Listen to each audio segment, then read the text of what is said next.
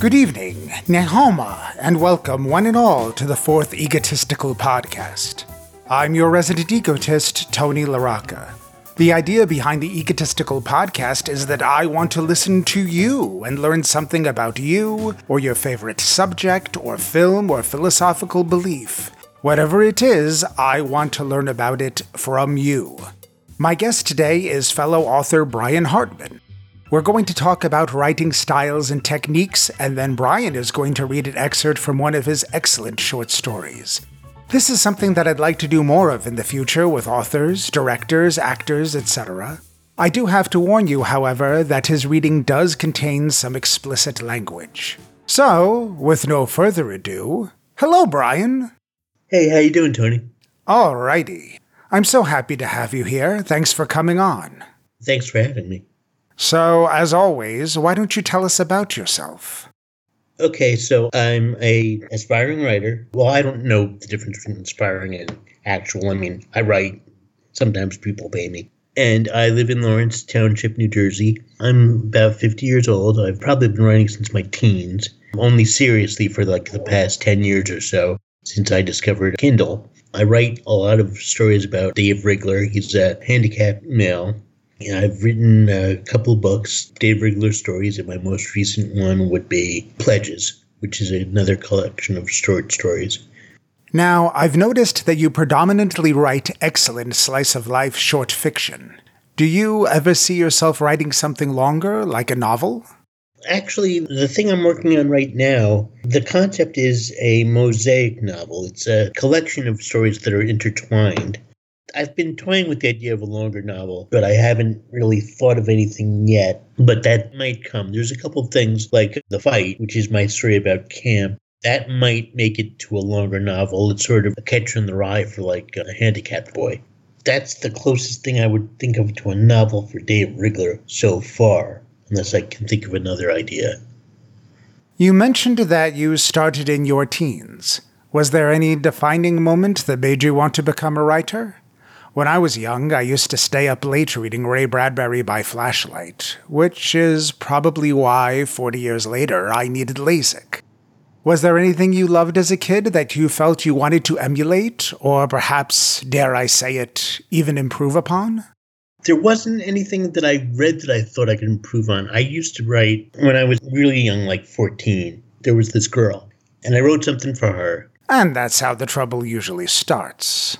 Yeah, and it didn't go the way I had hoped it would, but she said that someday you should become a published writer. And she is long gone from my life, but that kind of stuck with me. I understand how you feel. Like I said, you write slice-of-life literature that obviously comes from a place of experience and a place in your heart.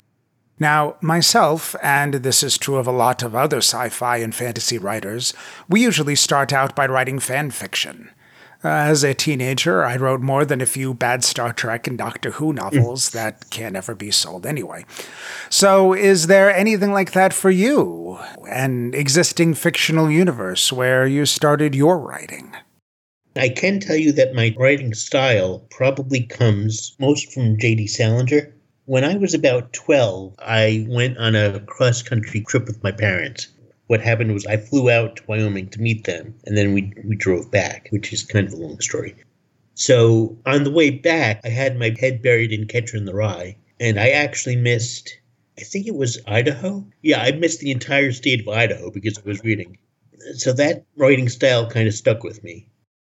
Well, you beat me to the punch there, because I was going to ask who your top 3 influences are. Salinger is your number 1, I assume. Yeah, I would say probably Salinger, Hubert Selby Jr., who wrote The Room and Last Exit to Brooklyn. And let me think if there's a third.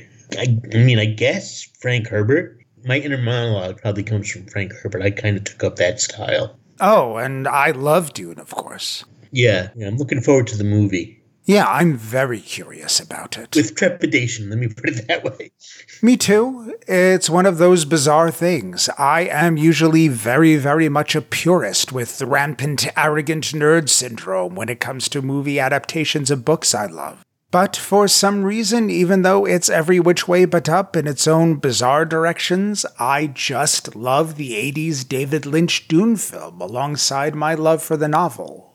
You may feel differently. I like the 80s movie. The only thing I don't like is I think that the voiceover is a bit much. I think that they should have found a better way to do that.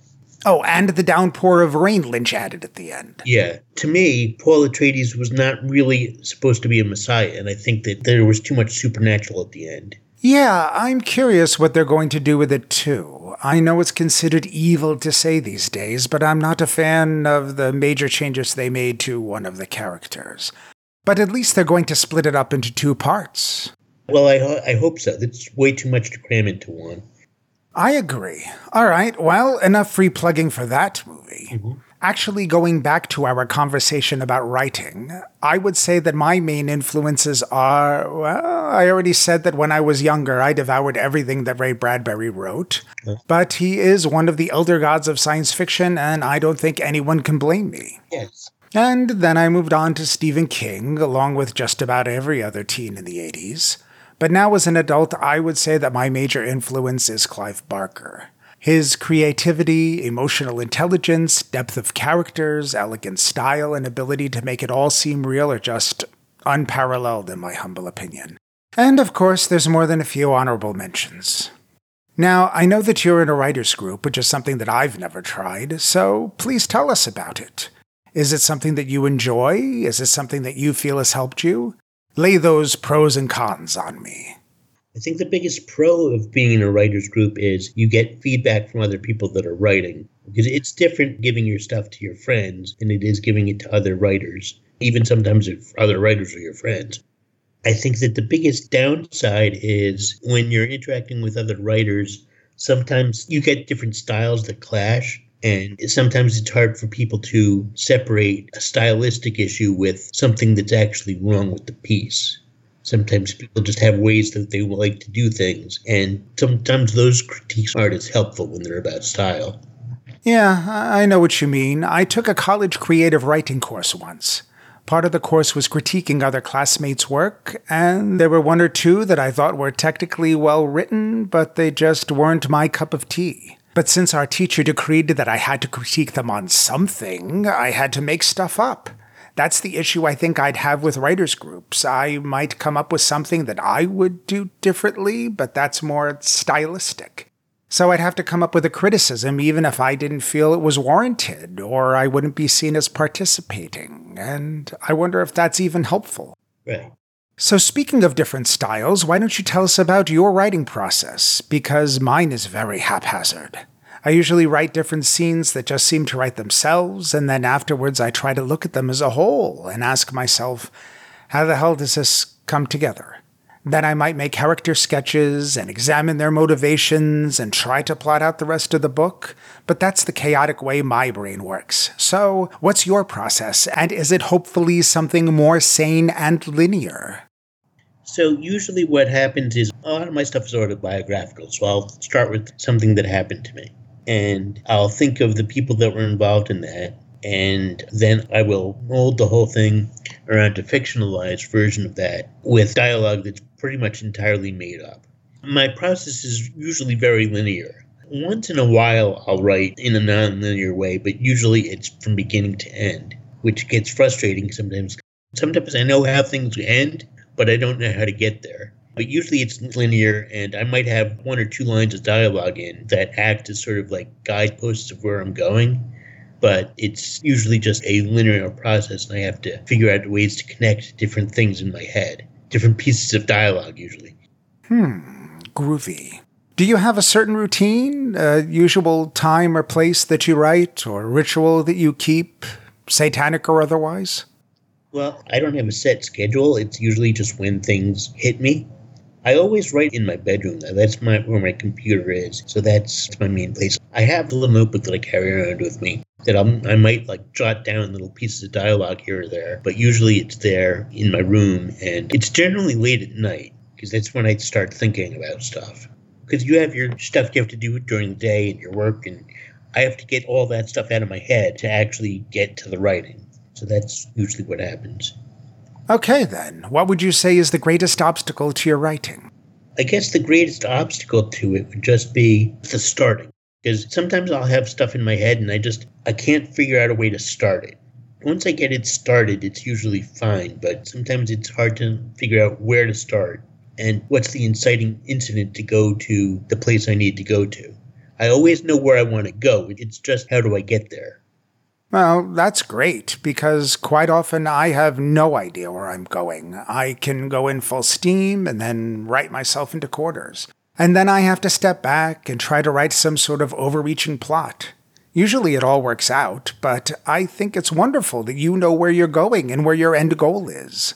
Yeah, it at least keeps me motivated because I know what I want to do and what I want to say. I just have a hard time getting there sometimes. Believe me, I understand. So, is there anything in particular that you're working on these days? Well, right now, I'm trying to finish up my book long distance dedications. There's probably one more story that I have to finish up there.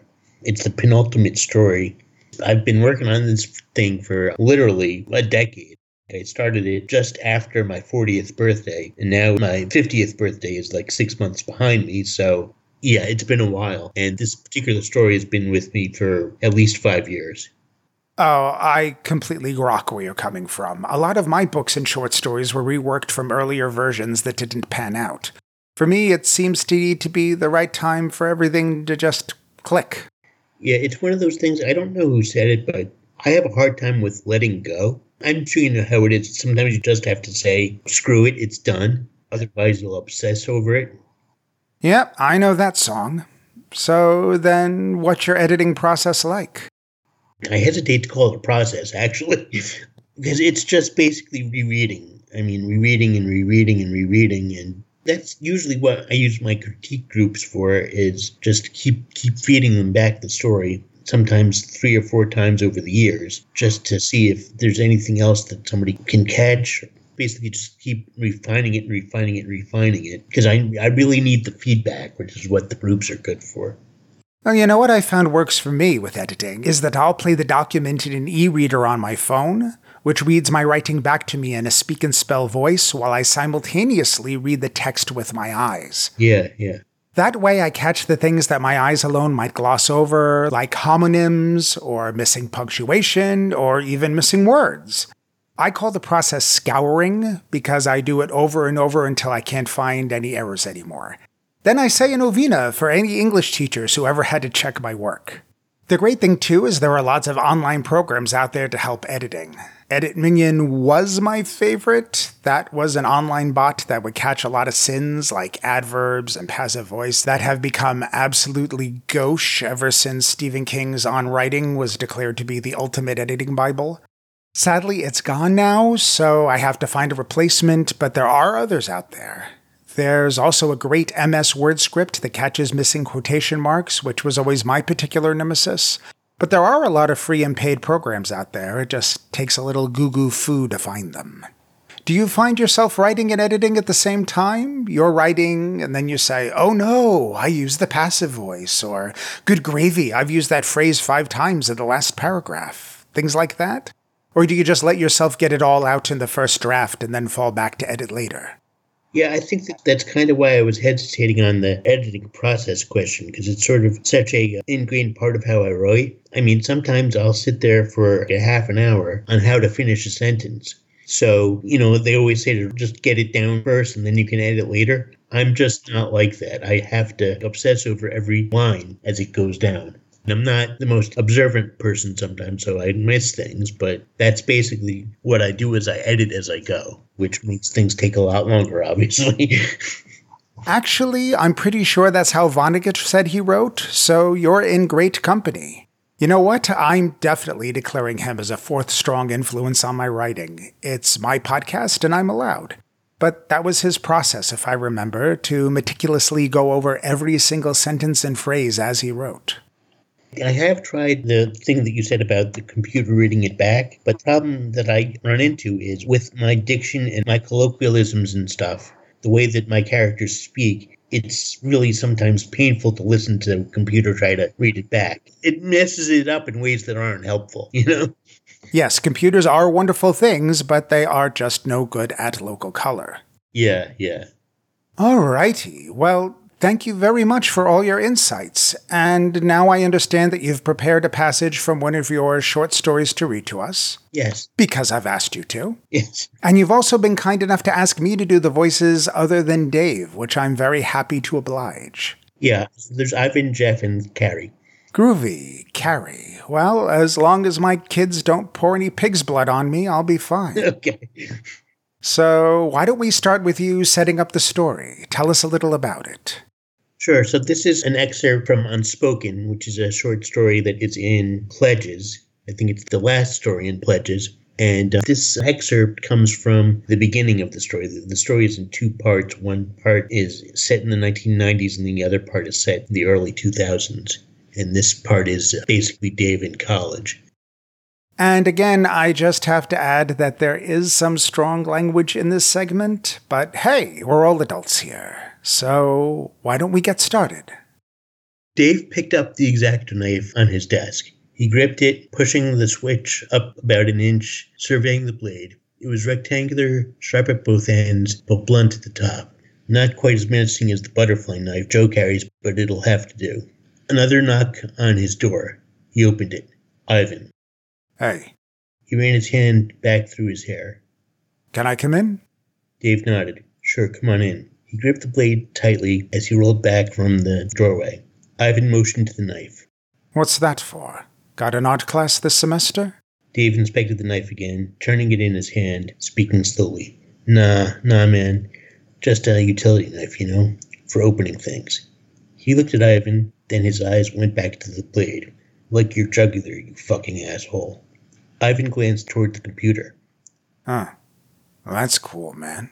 Dave didn't respond, still inspecting the knife. Hey, I got a question. Huh? Oh, sure, what's up? Dave pointed casually towards Ivan with the blade, not looking at him. You know more about this IRC stuff than I do. How do you write a private chat with somebody? Why don't you go fuck yourself, and we'll see how that goes, huh? Dave sighed, taking his eyes off the knife, looking at Ivan. Jesus, do you even read the man page? /DCC chat, then the nickname. Oh, yeah, that's right. Thanks. Yeah, no problem, Diablo. Ivan smiled, and Dave's arm tensed up, gripping the knife harder. I should tell him I know, the smug little bastard. Ivan walked over to the desk, looking at the floppies, facing away from Dave. I've got to get myself a computer. Waiting for a free seat in the computer lab is getting old. Dave studied the back of Ivan's neck, pushing the blade on the knife one notch up. Yeah, comes in handy. Hey, man. Thanks a lot for the help with the computer stuff. I appreciate it, really. Yeah, no problem. Dave paused. Listen, though, I gotta kick you out. Friday's my morning class, and I gotta get some sleep. All right. Talk to you tomorrow. Dave nodded. You bet. Ivan walked out the door, and Dave shut it behind him. Dave exhaled. Jesus, how do I keep this up, acting like nothing's wrong? He looked around the room. I've got to get some air. The knife had a clip on one end, so he retracted the blade and clipped it to the neck of his shirt. He rolled out the door of his dorm, locked it behind him, and headed out of the building. Just outside the sliding double doors, Jeff was smoking a cigarette. He was wearing a white REM t-shirt with the cover from Document on the front. The cover was mostly black and white, muted to a white and gray. A guy was standing behind a pile of junk, adjusting something on top. It looked like some kind of a post-apocalyptic wasteland. A loose cluster of crushed butts lay at Jeff's feet. Dave nodded. Hey, man. Jeff took a drag of his cigarette and nodded back. Hey. Dave gestured with his head toward the cigarette. You know, that shit'll kill you. Jeff looked at it. Yeah, I know. I gotta quit. Believe me, everybody bugs me about it. Courtney, my parents, Eliza. He puffed again. Everybody. He shrugged. How is she? Huh? Liza. He paused. I mean, I haven't seen her in a couple of days. About a week, I guess. Jeff stared at him for a second, taking another drag. She's fine, I mean... He nodded. Yeah, she's fine. Had lunch with her today. That's good. Jeff exhaled the smoke into a ring, watching it float up through the air. Yeah. Dave stared out into the parking lot. It's the end of the world as we know it. Huh? What the hell's that? Dave gestured to Jeff's chest. The T-shirt. He smiled awkwardly. That's the only song I know of it. Sorry. Jeff looked down at his shirt. Yeah. Jeff took another puff, the smoke drifting from his mouth as he spoke. Well, I gotta go in. He flicked the cigarette to the ground, extinguishing it with his sneaker. Psychology test tomorrow. Talk to you tomorrow. Jeff nodded. Yeah, you too. Dave rolled a little farther from the door so he could see the sky. There was a lot less light from New York than from where he lived at home, and he could see hundreds of stars. He took the knife off of his shirt, flicking the blade up one notch, then down again. Up again, then down again. He looked up into the bejeweled blackness. The end of the world as we know it. He rolled back to the dorm. As he rolled through the lobby, Carrie was taking a drink from the water fountain. Her back was to him, but he could recognize her from the curve of her hip, the back of her neck, and her raven black hair. She finished, turned, and smiled at him. Hey, Dave. Hey, hon. He forced his mouth into a thin smile. What's wrong? You look PO'd. Dave had only heard Carrie curse once in almost 2 years of knowing her. She did this thing where she'd walk right up to the edge of a slight obscenity, peer over the edge, and lean back. Nah, I'm fine. What are you up to tonight? Going out with Derek? She shook her head. Nah. She pointed to her AE Pie sweatshirt. I've got a mixer to go to. Dave nodded, but a rock formed in the pit of his stomach. She was going to spend the night around drunken fat boys with lots of liquor. His thoughts went back to Ivan and Liza. If anything happens to Carrie, he plucked the X-Acto knife off of his collar. Here, take this. She smiled. Why? I don't have any art classes. It's not for that. It's just because I worry. His gaze dropped from her pale blue eyes to the floor. I don't want anything to happen. I'm fine, Dave. I've got all the sisters around me. Andre and Jessica wouldn't let anything happen. Dave nodded. It's not them I don't trust. Carrie put her hand on his shoulder. Would it make you feel better if I took the knife? Yeah, it would. He felt the tension easing in his shoulder where she touched it. Carrie held out her other hand. She gave him that smile, the smile that melted everything away, that made him think that maybe, just maybe, there was a divine presence in this world, despite shitheads like Diablo. Dave looked into those porcelain blue eyes, breathed, and decided. He bowed his head and placed the knife into her hand, solemnly, as if offering it up to the gods. Wow, that's powerful, honest stuff. Thanks, man. Well, thank you for sharing it with us. But the real question is, where can readers find your work? Do you have your own site, or should they just search for you on Amazon? Yeah, the best way to do it is to search me on Amazon.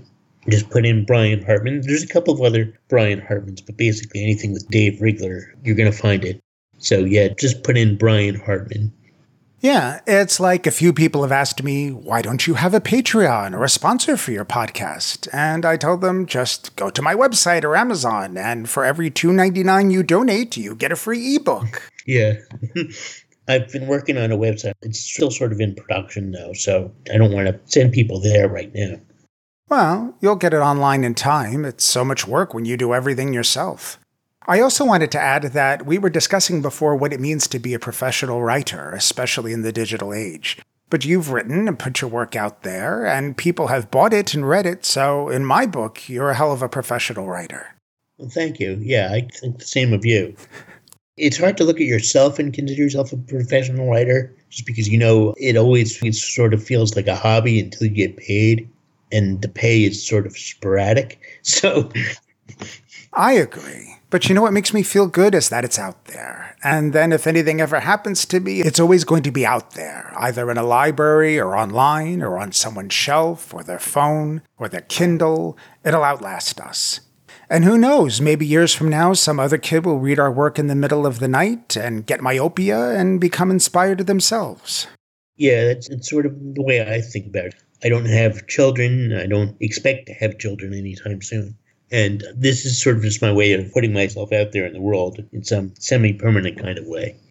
Well, The world is richer for it. Well, thank you. And thank you for having me here. Sure, and thank you so much for coming on.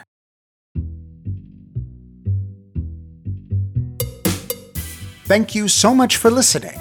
This has been the Fourth Egotistical Podcast. If you have a topic that's near and dear to your heart and you'd like to discuss it with me and the rest of the digital universe, please contact me at egotistpodcast@gmail.com. Yes, I did say that correctly. Or check out my website, www.egotisticalproductions.com. I'm Tony LaRocca, hoping you have a good morning, a good evening, and or a good night.